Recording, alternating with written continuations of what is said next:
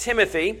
Been a great day today, and certainly thankful for the Shoemakers being with us in the services, and then also the Brannings being up or down with us. Dr. Shoemaker came up, the Brannings came down, and good to have them. They both headed back this afternoon. Dr. Shoemaker had a slightly shorter drive than the Brannings did, and so pray for them. They're going to be traveling either until they stop or they'll be home like early in the morning tomorrow, one of the two. So if you would remember them to the Lord in prayer, and that is Luke's mom and dad, and his siblings came as well, as Luke has moved down here to go to school, and he's going to be starting school this week actually, and going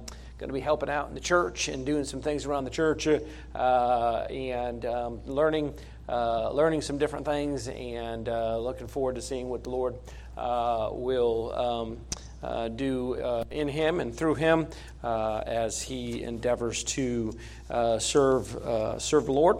And so we're excited about him being here. Just kind of an FYI, I made an announcement a little while ago about Luke coming and interning in the church and staying over at the Borrowed House. That will not be happening. Okay, so if you have any additional questions, I'll be glad to answer any of those that I can. But he will not be staying over there. Just kind of just wanted the church as a whole to know. And there was a little bit of you got any questions? Just let me know, and I'll be glad to answer any of them that I can for you about that. But we're thankful for the opportunity for him to come and serve the Lord here. 2 Timothy chapter number 4. I'm going to ask Brother Harold Veal if he'll go ahead and open up our services in prayer tonight. Brother Harold, would you pray for us?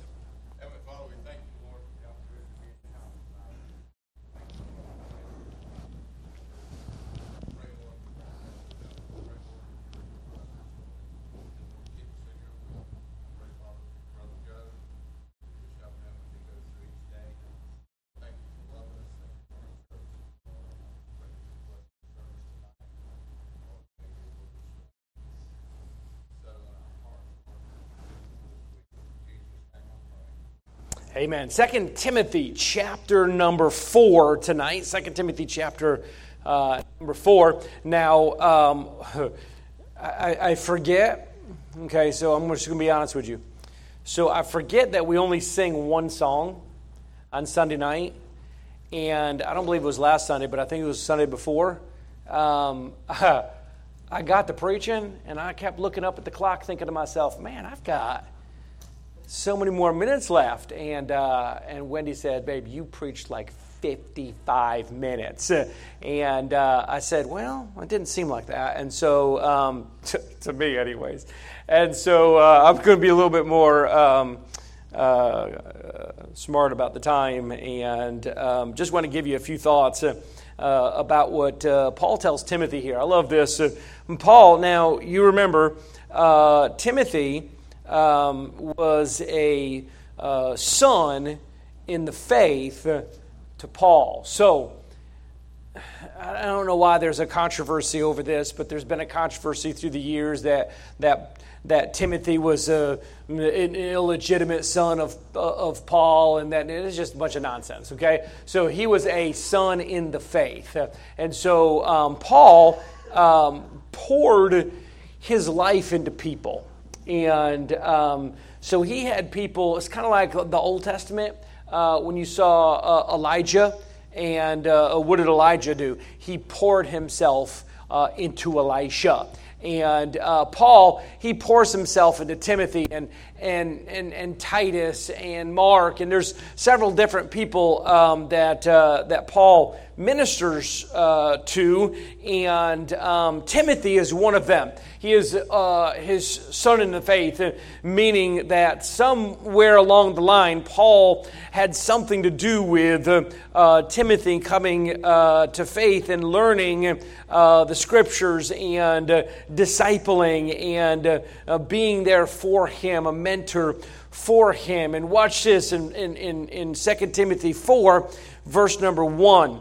The Bible says, I charge thee therefore before God and the Lord Jesus Christ, who shall judge the quick and the dead at his appearing and his kingdom. Preach the word, be instant in season, out of season, reprove, rebuke, exhort, with all longsuffering and doctrine. For the time will come when they will not endure sound doctrine, but after their own lusts shall they heap to themselves teachers having itching ears, and they shall turn away their ears from the truth, and they shall be turned unto fables. We're living in verses 3 and 4. We are living in those days where it's hard. I'm just going to tell you, it's hard for a pastor, it's hard for a preacher to get up and preach hard anymore. I mean, you preach and you preach on sin. You preach against homosexuality. You preach against divorce. You preach against things that the Bible preaches against. And let me tell you something, you're nothing but a hate monger. I mean, you know why you preach those things? It's what people are saying, by the way, by and far. You preach those things because you don't love people. If you love people, you'd compromise. If you love people, you wouldn't be so hard-nosed on these subjects. But can I tell you, loving people has nothing to do with it? We should all love people, but we should all be as hard-nosed as the Bible is. So if the Bible says something's wrong, then it's wrong. It's wrong for our generation. It was wrong for the generation before. It will be wrong for the generation next. And so we should be standing up and preaching, thus saith the Lord. But the problem is, people don't want to hear it. People want to come to church and be made to feel good. People want, that's what he means by tickling their ears. Right? Make me feel good. Tell me the things that I want to hear, not the things that I need to hear. No, lots of times we come to church and we want the preacher and we want the music and we want everything that's going on. We want it to make us feel good. We want it to make us feel better. We want it to make us feel like we've done something right this week, and that, the 1 hour of church that we gave to the Lord was, the angels are rejoicing in heaven because we put 2 shekels in the offering plate and we showed up to church, and preacher, pat me on the back and tell me what a good job I'm doing. And I'm here to tell you, if we're just looking for a pat on the back, if we're just looking for an attaboy, then the things that we're doing for the wrong reasons. And they're listening to fables, and they're listening to, they want to hear a different interpretation. Have you heard? Have you heard about the new version that's out? The new version of the Word of God? It's called the Queen James Version. The Queen James Version.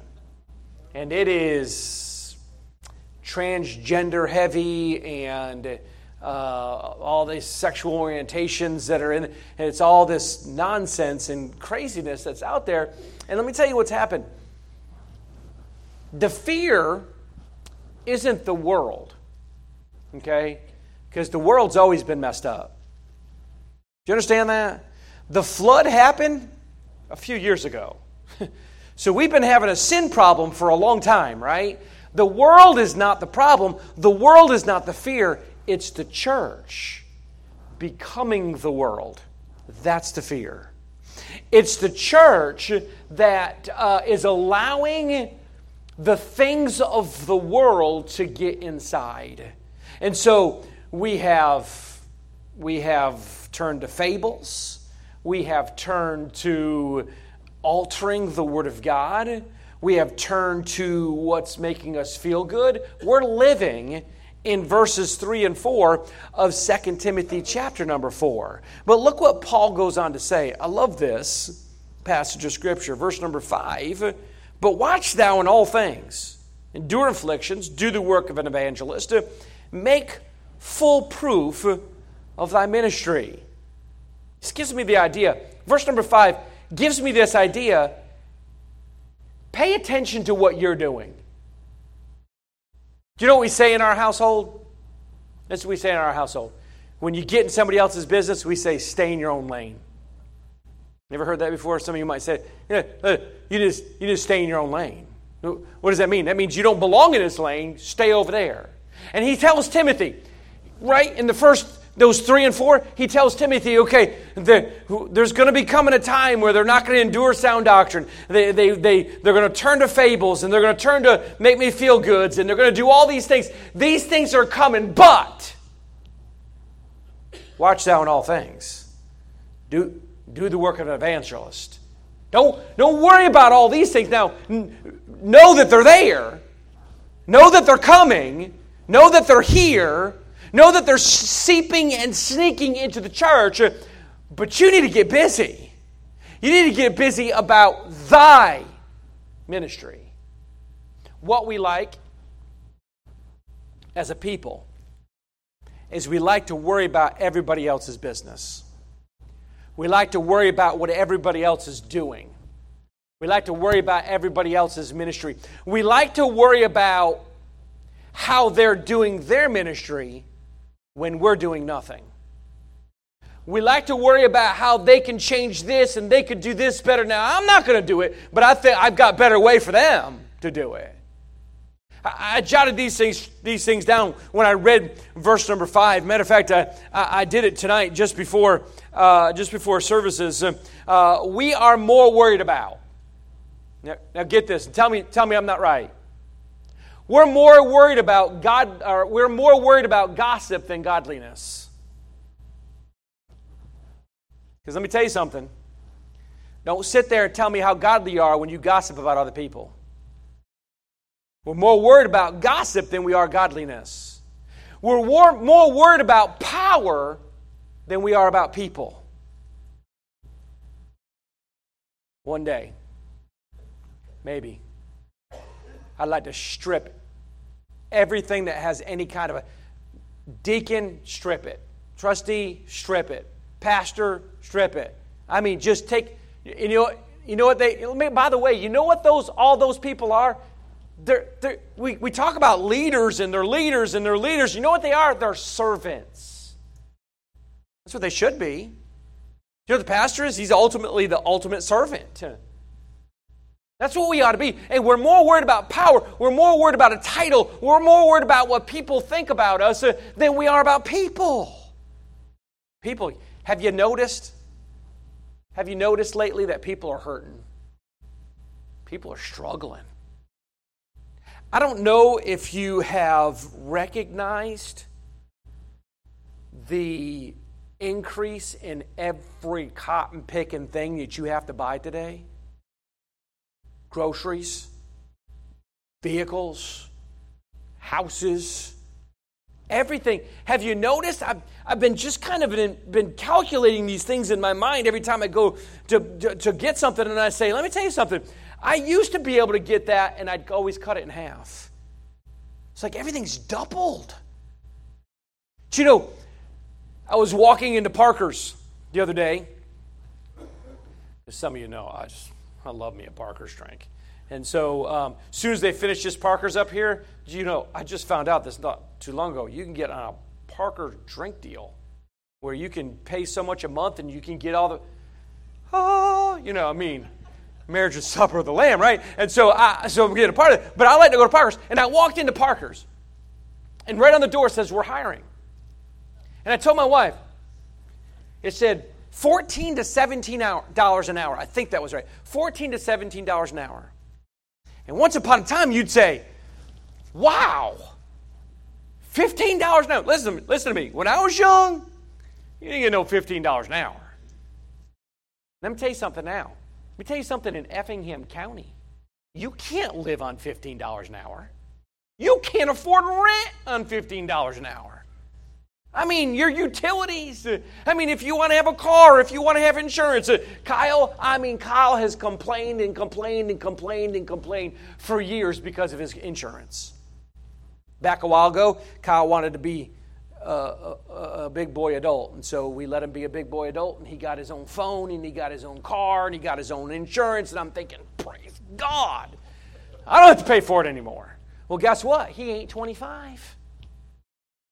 Our insurance, auto owners, won't even consider you if you're under 25. So he had to get his own. I think he's on Progressive or one of those, and man, he pays as much for his insurance as he does his truck payment. Welcome to the big boys. So in October, he's going to be 25, and he is looking forward to it going down. But it's one expense after another and after another. And do you know how many people are struggling today? Both mom and dad, husband and wife, they're working just to make ends meet. People are hurting. I mean, all sorts of stuff that's going on around us in our world today, and people are struggling, and we're more worried about ourselves. We're more worried about our image. We're more worried about if we have some kind of power over something else or somebody else. It's nonsense. We're more worried about power than we are people. Think about this one. We're more worried about fault than we are the Father. Well, let me tell you something. Let me get my glasses on. So I want to find fault here. I want to find fault there. I want to find fault here. And I want to, nobody, let me tell you something. My wife and I, dim in comparison to the microscope that our children have been under their entire life, because they've been in ministry their entire life. You can't do. When they were little, let me tell you something. When they were little, and we had, after the services, they came over next to me. And there was two reasons for that. One reason was because, they're under a microscope, and they're always looking for something that they've done wrong, something that they've said wrong, something, because, they're not kids like everybody else's kids are. And the second reason is they'd tell you everything. They tell you. You don't have to tell them everything, kids, But our life's always been an open book. And you know what? In your open book, people are trying to find something. We're always trying to find something. You know why we're always trying to find something? Because we're bored. You know one of the most dangerous things you can be in this life? Bored. Right? You get bored and you pick up your phone. You get bored and you get on the computer. You get bored and you go and do something or look at something or something you shouldn't be doing. Listen to me. I have a hard time on Sunday. Don't ever ask me on Wednesday what so-and-so wore. I don't even know what color they wore.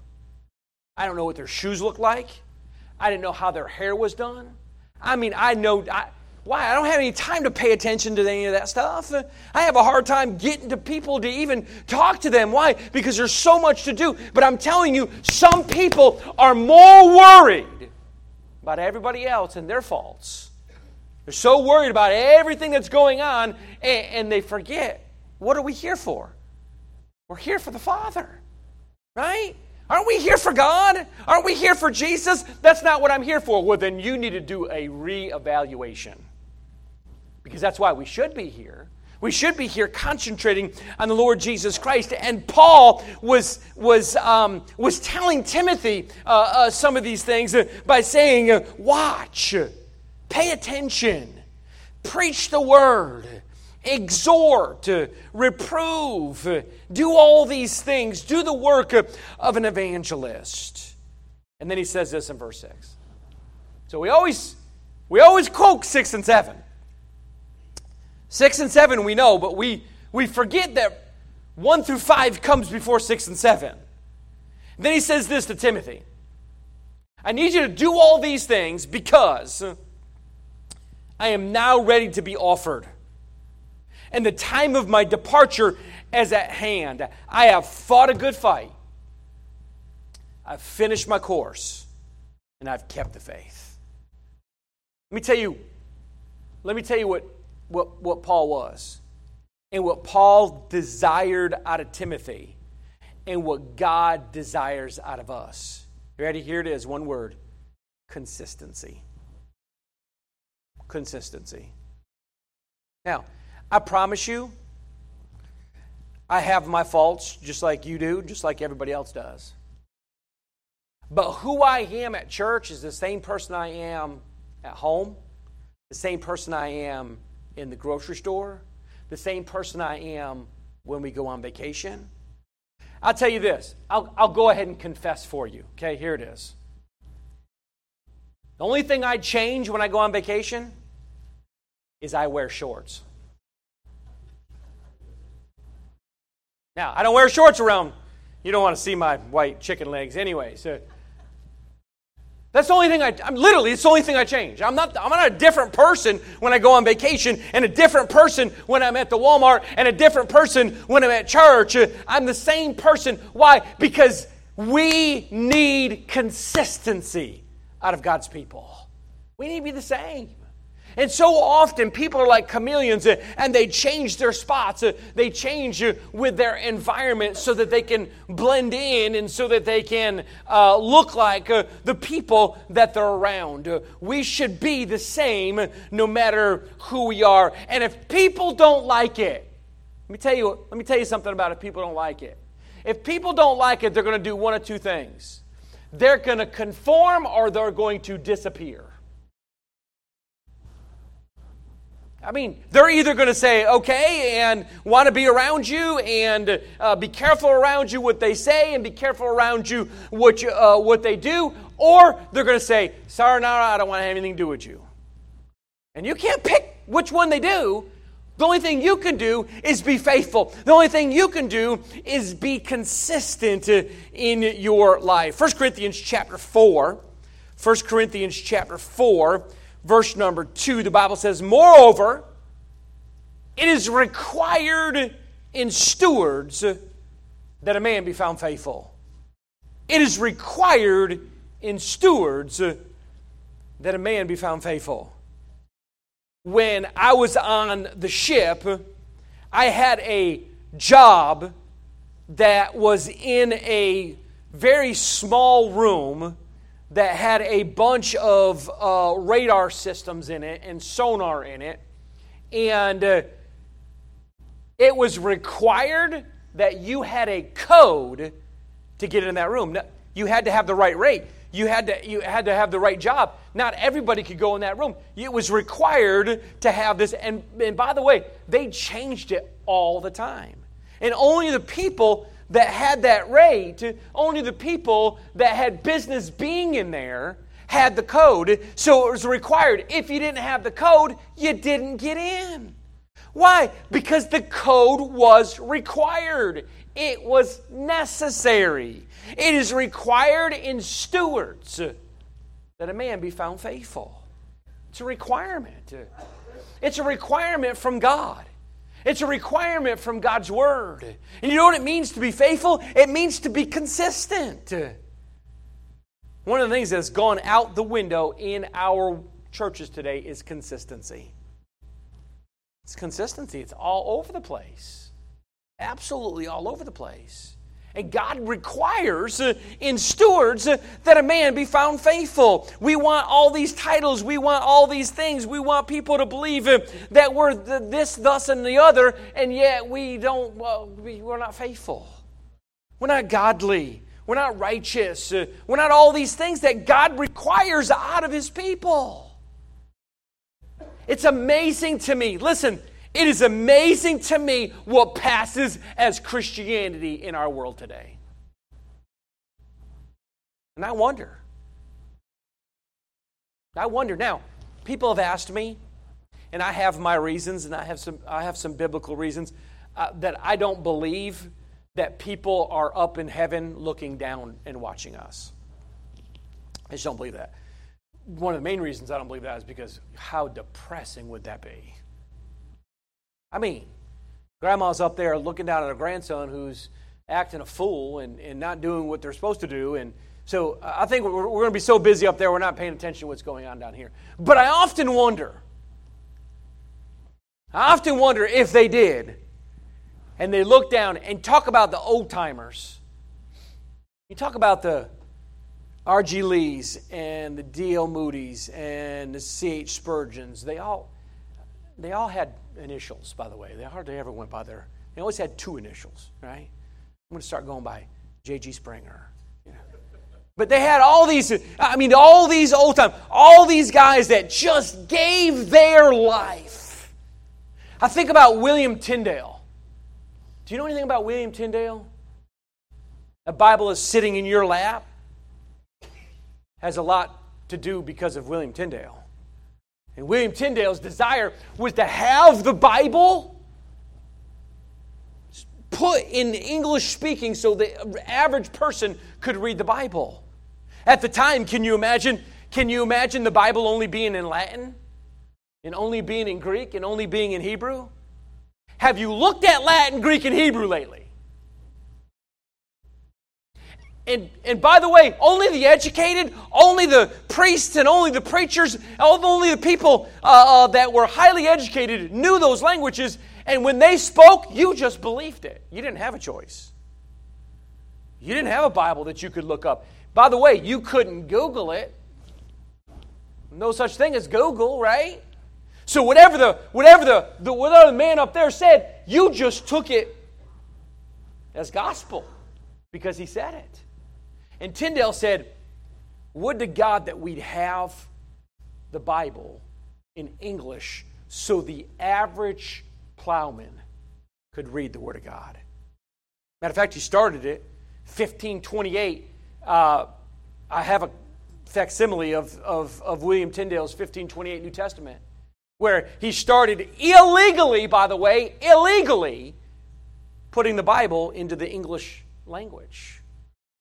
And through Tyndale, by the way, he was captured, he was put to the pyre, and he was burned at the stake. His last words, unbelievable. His last words were, "Open the eyes of the King of England. Open the eyes of the King to see the need of a translation." And guess who the king was? James. And did a new translation, 1611. You know the rest of the story, or hopefully you know the rest of the story of where the King James Bible came from. But you know what he did? He gave his life. He died for it. And I wonder if he was looking down now and be thinking to himself, what in the world are you guys doing? Are you serious with me? I gave my life for that book. I gave my life for God.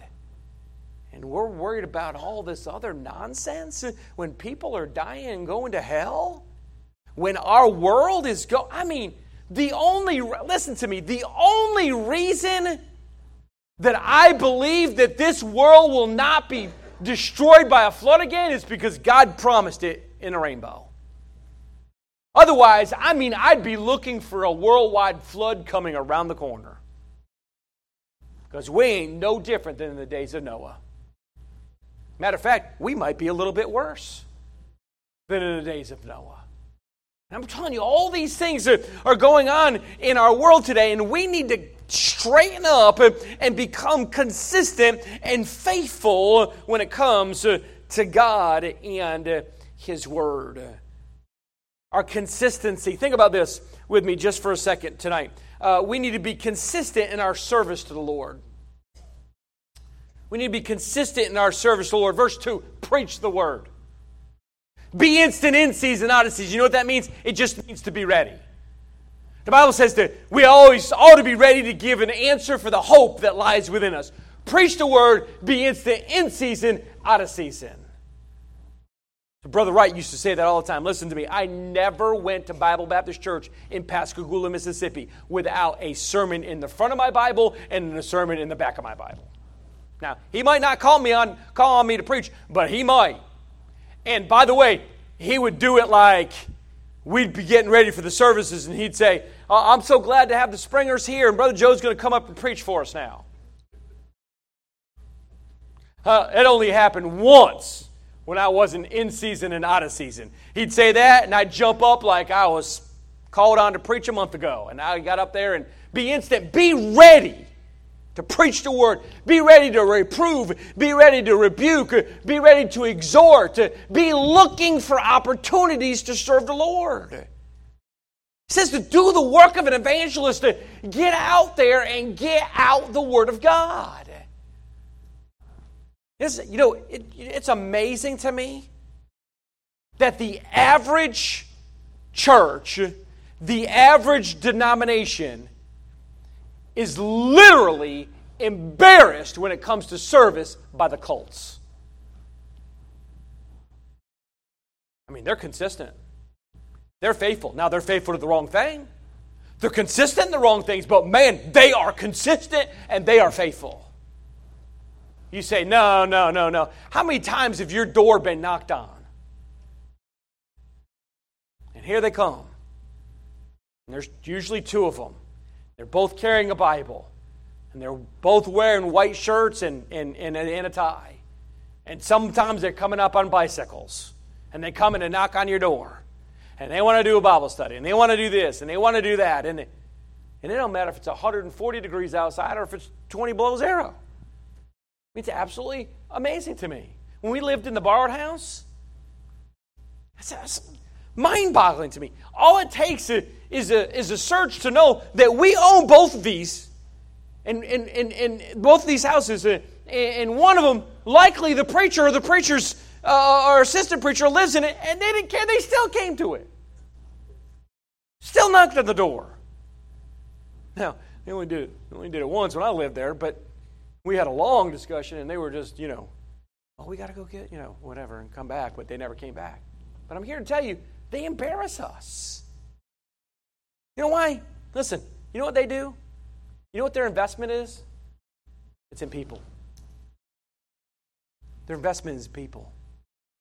People come along, and man, they just pour everything into these people, everything into these young people, everything into these young couples.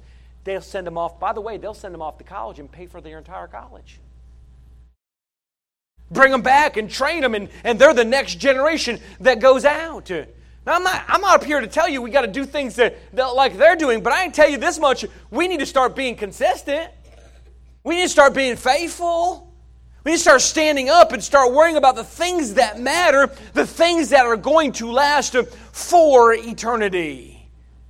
Be consistent in your service. Be consistent in service to your church. Where do you serve? Do you call Lincoln Baptist Temple your home? I'm talking to the Sunday night service crowd. Okay? I get that. You came back, and you came back Sunday night. So if this is your church, then have some ownership. Where can I get involved? What can I do? I can tell you. You remember, Brother Toby's almost like that too. But Miss Celia, remember, brother, when Brother Scott was alive. Let me tell you something. Brother Gordy was alive. Scott, you're still alive. Brother, looked right at you and said, Scott. When Brother Gordy was alive, listen.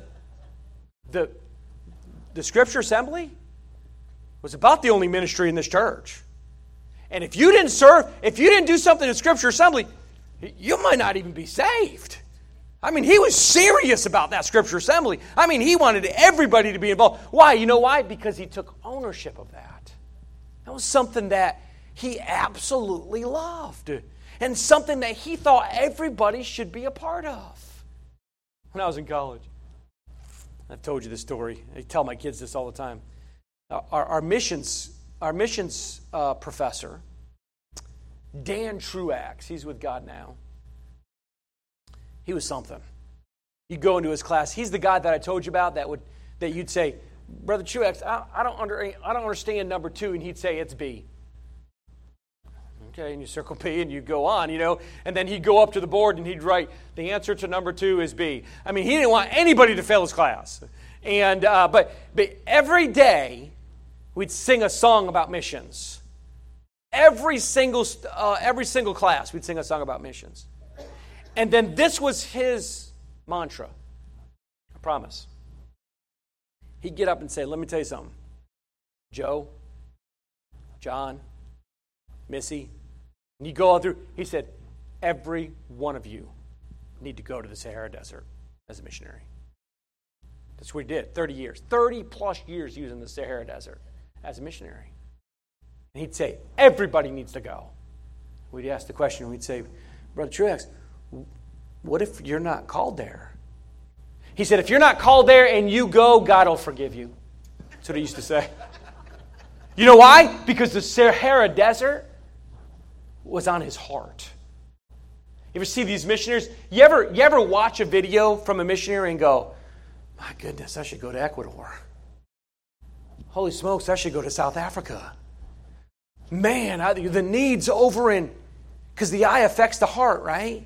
And when you get involved in a ministry, and when you get involved, you take ownership of that, and that ministry is important to you.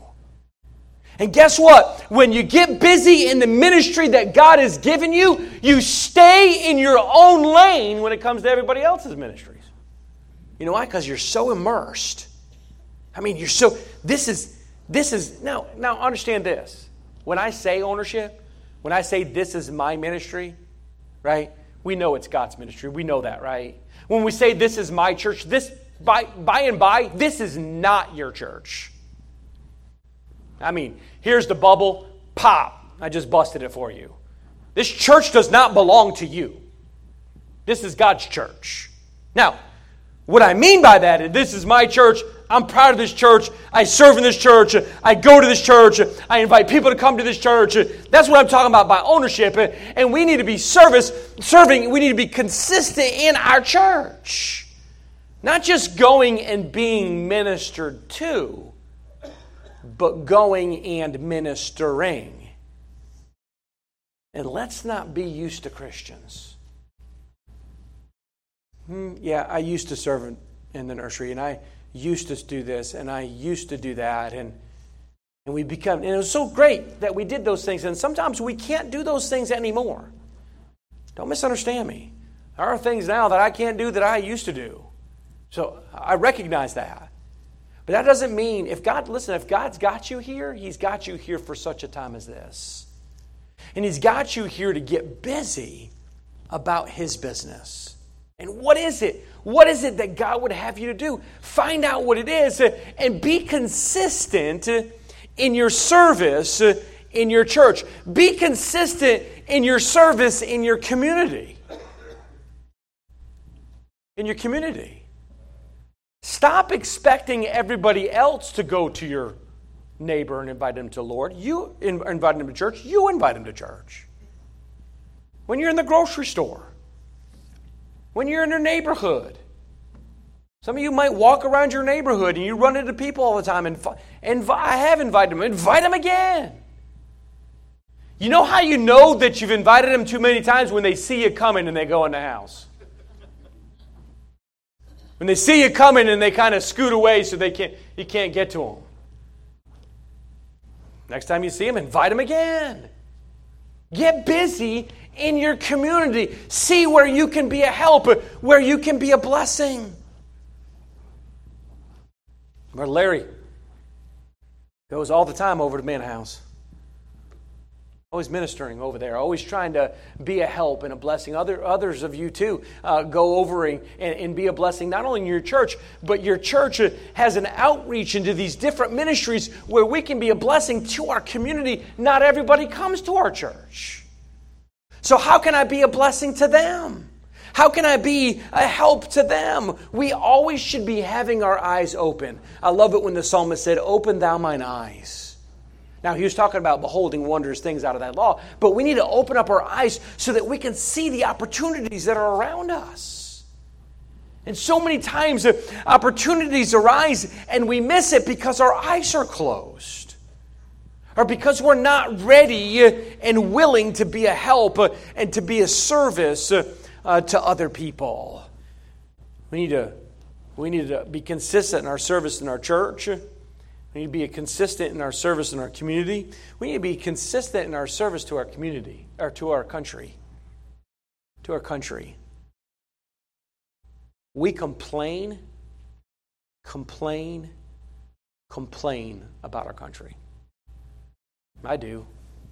Now listen to me. I serve my country and I do it again. There's no greater place, in my opinion, to live than in America. And if you don't think that, you can buy a plane ticket and move somewhere else. That's, you have that opportunity. But we got some problems, folks. And it's easy to complain. It's easy to complain about our president, our government. It's easy to complain about our local, our city. But when's the last time you ran for something?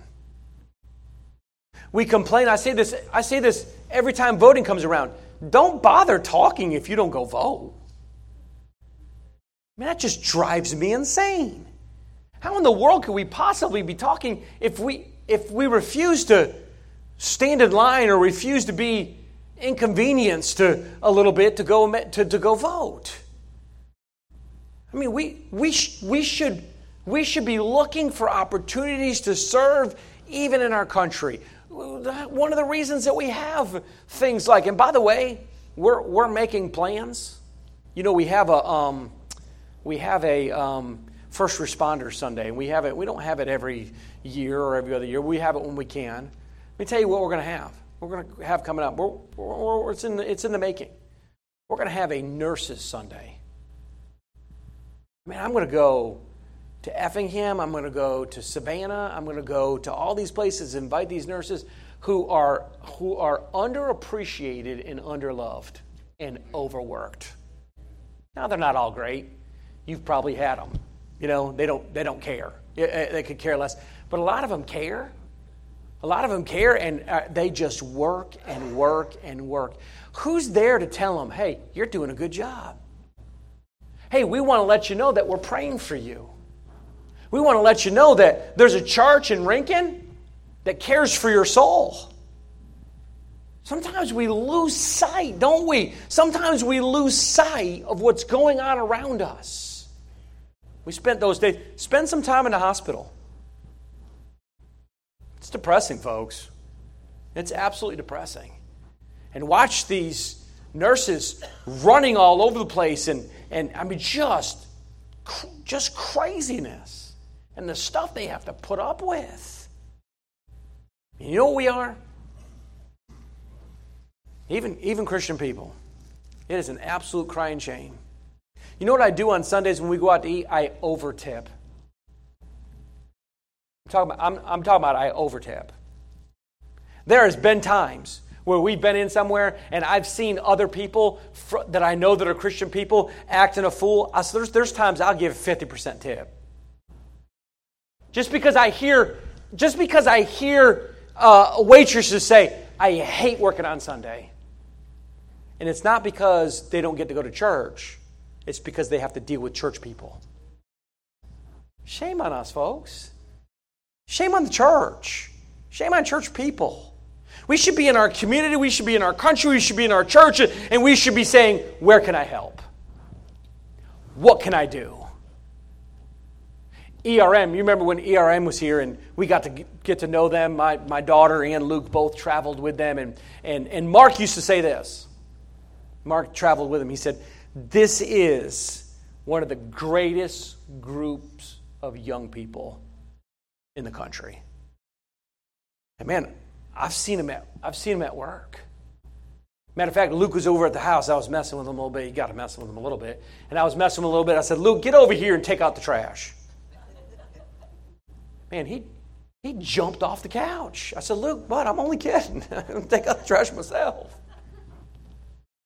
What can I do? Where can I serve? This is what we do. This is what we do by and far. Let me tell you something. Brother Danny, let me tell you about this ministry I think you should be doing. I got it all in my head. Here it is. You know how many people come to me about ministries? Very few, because you know why? I tell them, that's a great idea. Go do it. Let's get it started. I can't add another thing to my plate. But man, let's do it. This is a great idea. And they are, a lot of times, great ideas. But how can I get involved? What can I do? Do you know what looked different this year more than anything else that we've done since, I call it the mass exodus, all the people that ended up leaving for different reasons, they just happened to do it all at the same time, was VBS. Man, VBS looked really different. Can I tell you the Christina Yates and the Mary Lauren, I almost said Mary Lauren Duff, Mary Lauren Algood and the Wendy Springers and the Sherry Duffs, and you know what? They stepped up and said, this is what needs to be done. Let's do it. Now, this is what needs to be done. Judy Jenkins, you need to show up because I need you to do this and this and this and this. Now, we might have called a couple of you and said, hey, we need your help. But it's because we were already involved. What are you involved in? In your own church. This is your church. Take ownership and be consistent with our service to the Lord. Heavenly Father, we love you. We do thank you for your love for us, Lord. You're so gracious to us, Lord, and we're so thankful for that. And I pray that you'd help us to be consistent in the things that we do in our service for you. Help us to do the work of an evangelist. Help us to preach the word. Help us to reprove, rebuke, exhort. Help us to be there and be consistently there for other people in our church, in our community, in our country. You've made a difference in our lives. Help us to look, open our eyes, behold, help us to pay attention to where we can make a difference in the lives of others. Bless our church and our church family. Pray that you give us a good week this week as we honor and serve you. Bring us back this coming Wednesday night for our midweek, and pray that you'd help us to have a great time around God's Word during that time. Be with the Applebees as they head this way this weekend. I pray that you would bless them and give them the exact words that we need here at our church to be a help and to be a blessing. Again, continue to be with Don and Rachel, and pray that you would bless them and all those that are struggling. Lord, I pray that you'd help us to be that burden bearer for others so that we might fulfill the law of Christ. We love you and thank you for all that you do for us. Dismiss us with your blessing. In Jesus' name, amen and amen. God bless you and good to see you.